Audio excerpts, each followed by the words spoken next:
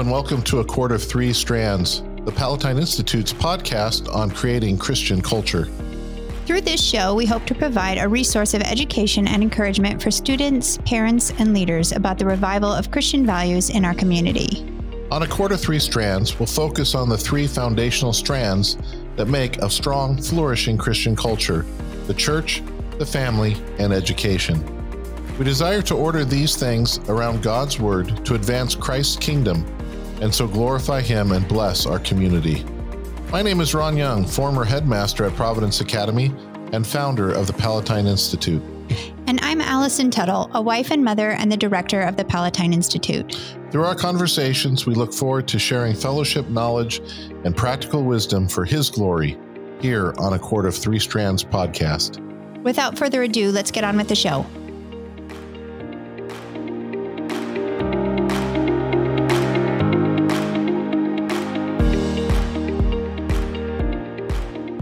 Hello and welcome back to A Cord of Three Strands, the Palatine Institute's podcast on creating Christian culture. Today's episode is the first episode of season 8. And this season, we're going to be discussing feasting, which we've kind of been talking about for a while. I'm excited to get this kicked off. Yeah. And today we plan to discuss sort of an introduction to this season and also discuss feasting and the pursuit of a virtuous calendar. Yeah. First, can we just pause for a moment and think, we're in our 8th season. I know, that's kind of a big deal. We have more than 70 episodes under our belt, and that's pretty cool. Yeah. Yeah. We should have a feast, Ron. We should. Yeah, so this is going to be, I think, a little strange. We talked briefly about feasts or feasting in the last episode of last season. Yep. We're going to talk about feasting proper, like how to do it more towards the end of this season. Mm-hmm. We're going to spend more time at the beginning of the season about what to celebrate and the idea of ordering our calendar or our time based on feasts. So that might be a little backwards, but I think it'll fit. Yeah. We have to have a good episode talking about food and preparation and things like that. That will be fun. Yes. A Christian theology of eating would be great. Mm-hmm. Yeah, I'd be a good theologian. The practical theologian. Yes. All right. So, Allison, you mentioned the title today is Feasts and the Pursuit of a Virtuous Calendar. And this is this is kind of odd. So in my mind, I was thinking through our episode, if we're trying to pursue a Christian culture or a culture that is really glorifying to God, a big part of that is of a culture is the time. Like, what do we do with our time? How is time ordered? And so we might even be able to just think this way: how do people in our 21st century America experience time, right? Mm-hmm. So is there any meaning to time, or is it just one 24-hour period placed upon another, right? So what is the purpose of time? How do we experience time? How do we experience a calendar, like a year? So we understand things are cyclical. Time is divided into hours in a day, but then you have 7 days in a week. You have who knows how many days or weeks in a month, right? Depends. Really weird. If we just had 4 weeks every month and had 13 months, it would all be great.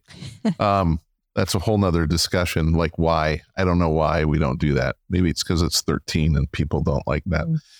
But we have a year, and year after year after year, and there's cycles to that year. And it's kind of odd. We as human beings made in God's image have dominion as part of who we are. It's part of our nature. So we're going to order time. Mm-hmm. It's just what we do as human beings. As humans, yeah. The question is, how have we ordered time, and has it been good? Is it good for people and society? Yeah. Mm-hmm. So I found a way to think through this and how we order time and how it's experienced is by looking at Aristotle's three categories of friendship, right? That's obvious, right? So funny. But they're helpful. It is. Yeah. It is. So Aristotle in his Ethics, he talks about friendship, and it's I think it's in book 8, and he talks of three categories of friends. There are useful friends, and there are pleasurable friends, and there are virtuous friends. And hint to everyone out there, all three are good. It's good to have useful friends and to be a useful friend. It's good to have pleasurable friends, and it's good to be a pleasurable friend. But it is also important to have virtuous friends and to be a virtuous friend. And that idea, that last part of virtuous friend, is the idea of being the kind of person or the kind of friend who is going to promote virtue. So that, and I can think of this in my own life, right? So I've had, there's the friend you have that has a truck. And so I'm a guy, it's just one of those things. I need to move something. I call John. John has a truck. Hey, John, can I borrow your truck? Right. And he's like, sure. That's why he has a truck, is to be a useful friend. And so we do that. And then there are times where John might ask for me for a favor or something like that. We do that. He happens to also be a pleasurable and a virtuous friend. But then, I think of, especially when I was in high school, I had some friends who I just liked hanging out with because it was always fun. Those were usually my jock friends. They played football. We did, if we're going to do something on Friday night, I'm going to go out with these guys because we're going to go do fun things. But if I wanted to contemplate some sort of literature, I wasn't hanging out with my jock friends. Those weren't the guys to ask. No, they would scoff at that. They would laugh at it. They would, if I stopped and paused and asked some sort of contemplative question about the meaning of something, they would look at me like I was an idiot. Like, why? What are you talking about? Why are you thinking about that? Yeah, it's crazy. But I had other friends I could. So I had pleasurable friends, but then I had virtuous friends, and it's really great when you have a friend that could fit all three of those categories. Right. So just thinking of those categories: useful friends, pleasurable friends, virtuous friends. So what does this have to do with calendars, or how we order time? Well, I think that there are really two competing calendars in our day: useful calendars and pleasurable calendars. Okay. So useful calendar is that we're ordering our world based around useful things, such as the school year, right? I know that from late August or early September through May or early June, that's school time. And then there's summertime. And then I kind of look at the school calendar and I look at all the different breaks or vacations and try to fit in things during that or what we can do. And so my whole life is revolving around my kids' school calendar. It's useful because it provides I know I can't do these things at this time, but I can do these things at this time. So it's kind of useful. And, when you have kids in school, you kind of get sucked into it, and it works. And pray hard that they don't get involved in sports, because all of a sudden, or at least that everybay plays the same sport. yeah, or just play football, because it's like the same gender. You just practice 4 days a week, and then you play on Friday, and you're done. But this volleyball and soccer, basketball, where they're all over the place all the time. Man, it's rough. Yes. Anyway, that's one. And then how people experience that is generally, it's exhausting. You get through one season to go to the next, and you're glad that the one is done. But now you got this other thing, and you can't wait for the break so you can go do something pleasurable and it's rough. And then your kids grow up and leave, and now you're lost. Because your whole life has been, for the last however many years, has been ordered by that calendar. Like that's what's giving my life. That's what can be giving my life meaning. Right. Right. I kind of you can kind of get a handle on it. Right. I know I prepare for this to start at kids go off to school, I have this measure of freedom, but then I also have this measure of this thing of being tied to the calendar, and I can only do what the calendar tells me to do. And it can be rough. And then all of a sudden when it's gone, there can be a lostness. Yeah. So that's one kind of calendar. I think a lot of our society is wrapped around that calendar. The second calendar is the pleasurable one. And that is primarily sports related. Right? Yep. Living here in God's country, football is the God. It's true. Often can be, right? Yeah. And so you have people who order their lives around the various ways in which they can party or they can celebrate, or a feast of sorts. Yep. Based upon the Packer schedule, Packers, the football season, and of course it's great when your team is to the rest of the country. Our team makes it to the playoffs most years for the last, I don't know, since Brett Favre, since the 1990s. So it's been nice. However, there are those years where we don't do so good, and it's like, okay, your season is done and it's only like 5 weeks in, right? That's the rest of the country. Everybody else. Everyone else. Now, even us with Jordan Love, we still have a shot at the playoffs. But again, by the time you hear this, the whole thing might be done. But well, no, they have. But anyway, but there are a lot of people who do that. It's football season and it's basketball and baseball or whatever it is that they're ordering their time around, and they can't wait, and they have their liturgical colors that they bring out. The green and golds for Packer season, or the red and white for Badgers, or the green and white for the Bucks, or however, the blue for the Brewers. And people develop traditions. They have a lot of fun. And there's some measure of goodness to that. You're getting together with friends, and it can be fun and it could be enjoyable. But I think with the useful calendar and the pleasurable calendar, it doesn't satisfy, and it can leave you the same. Right. It's as if, you meet your buddies from high school who used to party all the time, and they got out of high school and they oriented their lives around the different seasons and times of, an excuse to party. And here it is almost 40 years later, and they're still doing that. They're essentially the same person they were when they were 18. And it's a little crazy. So these things can be, these two calendars can be disappointing. They're very temporal. They tend not to improve our lives. They tend to either give us a sense of duty or a sense of escape. And some belonging, I would think, too. Yes, there is some belonging. It is nice. So, hint, everyone. I love football, and I like the Packers a lot. They're my team.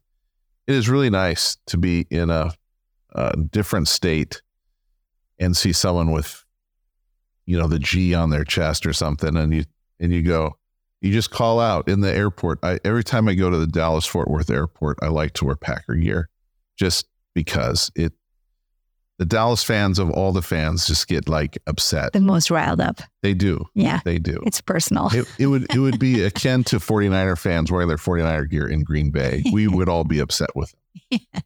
Unfortunately, it doesn't go the other way.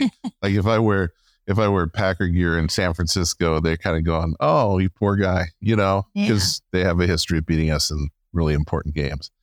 Whereas we have a history of beating the Cowboys in important games. But to see them and to see someone with Packer gear and go and just yell across the room, go Pack, and they will always respond, go Pack, and it just, yeah, instant rapport. Yeah, my daughter's been experiencing that in LA. She'll walk around and she'll see someone with Green Bay Packer stuff, and she'll just call it, go Pack, and they call back, go Pack, and then everyone else is like, what did we just see there? Like, that's just, what just happened? You guys are weird. But yeah, there is a sense of belonging, and there can be a sense of purpose. And there's also this sense of, well, there is next year. There's always next There's year. always hope. I don't know if that happens in Dallas, but well, actually they got a pretty good team right now, but there are other places that they don't have a history of winning, and yet people are still faithful backing. I lived in Chicago for a while, and man, those people are nuts in Chicago about their sports teams. They have such high expectations. It's just so unrealistic. And they're always disappointed. They're just very hopeful people. They are. But, Green Bay tends to be very realistic about their team, which is great, Mm-hmm. So, anyway, there's this other, so then what's the alternative? Right? Are we only stuck with useful calendars and pleasurable calendars? And the answer to that is no. Mm-hmm. Time used to be ordered in Christendom around the life and events of Jesus Christ. Mm-hmm. And what that did is that it was a calendar that was useful in the sense that you kind of knew what season you were in. You can plan accordingly. It was pleasurable because feasting is actually a lot of fun, and it's good. Mm-hmm. But it's also virtuous because it's continually pointing you to the life and teaching of Jesus, our Savior, and also around other saints who've lived worthy lives to be emulated and to be to contemplate. And so there's a continual reminder through our living based upon that calendar that was giving us times in which we are hoping for the second coming of Christ. It's time for celebrating his first coming, a time for remembering how he revealed himself to humanity and to all Gentiles, Mm-hmm. a time in which we can contemplate our own mortality, even as we look at the humanity of Jesus. We could be reminded of our sin and have sorrow for it, to really think about our sin and our need to repent.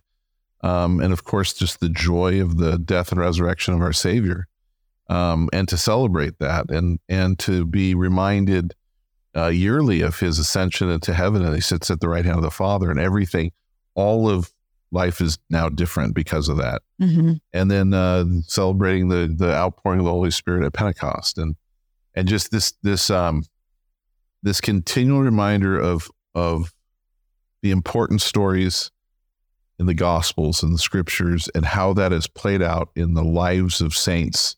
And by saints, I don't mean like super holy people. What I mean is followers of Jesus who have followed Christ's call in their life and have done amazing things, including giving up their own life for the sake of the gospel. Mm-hmm. And it's just this is a calendar that's promoting virtue. Mm-hmm. And it's good, and it doesn't disappoint. Mm-hmm. It never disappoints. And so I think our season here, Palatine Institute, as we'd like to see the development of Christian culture in our day, I think one of the big things is that we would love to live by a more virtuous calendar, Mm-hmm. and just to promote it. So we'll talk about the various feasts of the Christian church, and we'll go into detail about seasons of preparation and the seasons of feasting throughout this season of the podcast season. We'll talk about those things. So like season 3, I think we'll start with Advent and Christmas, and then we'll talk about Epiphany, and then we'll talk about Lent and Easter. We'll talk about Pentecost, or the ordinary time, as some traditions call it. And we'll talk about various things that happen within it We'll talk about the colors and why those colors, and what and some of the traditions that go along with it. And then when we're after a number of episodes, then we'll talk about what are ways in which we can celebrate those feasts, and we'll start talking about our own personal preparations and celebrations and things about food and why we do this. Why does food matter? Why is it'll be good. I think it'll be very, very good. So I think that's part of Palatine's vision is this idea of like, everything we have the choice of how we order things. And why aren't we just ordering our time to the glory of God? Yep. And it's been done for us, right? Christianity's been around for 2,000 years. Let's look at what the church has done, and let's look. So next episode, which will coming up, we're going to talk about the baby in the bathwater. How there used to be all of Christendom followed this calendar and had all these traditions, and what went wrong, and why did this end? And our contention is that we might have thrown the baby out with the bathwater, and our humble suggestion is that let's just bring the baby back. Yep. All right. I think that's it for this episode. Yeah. All right. Thanks for listening. We'll talk to you later.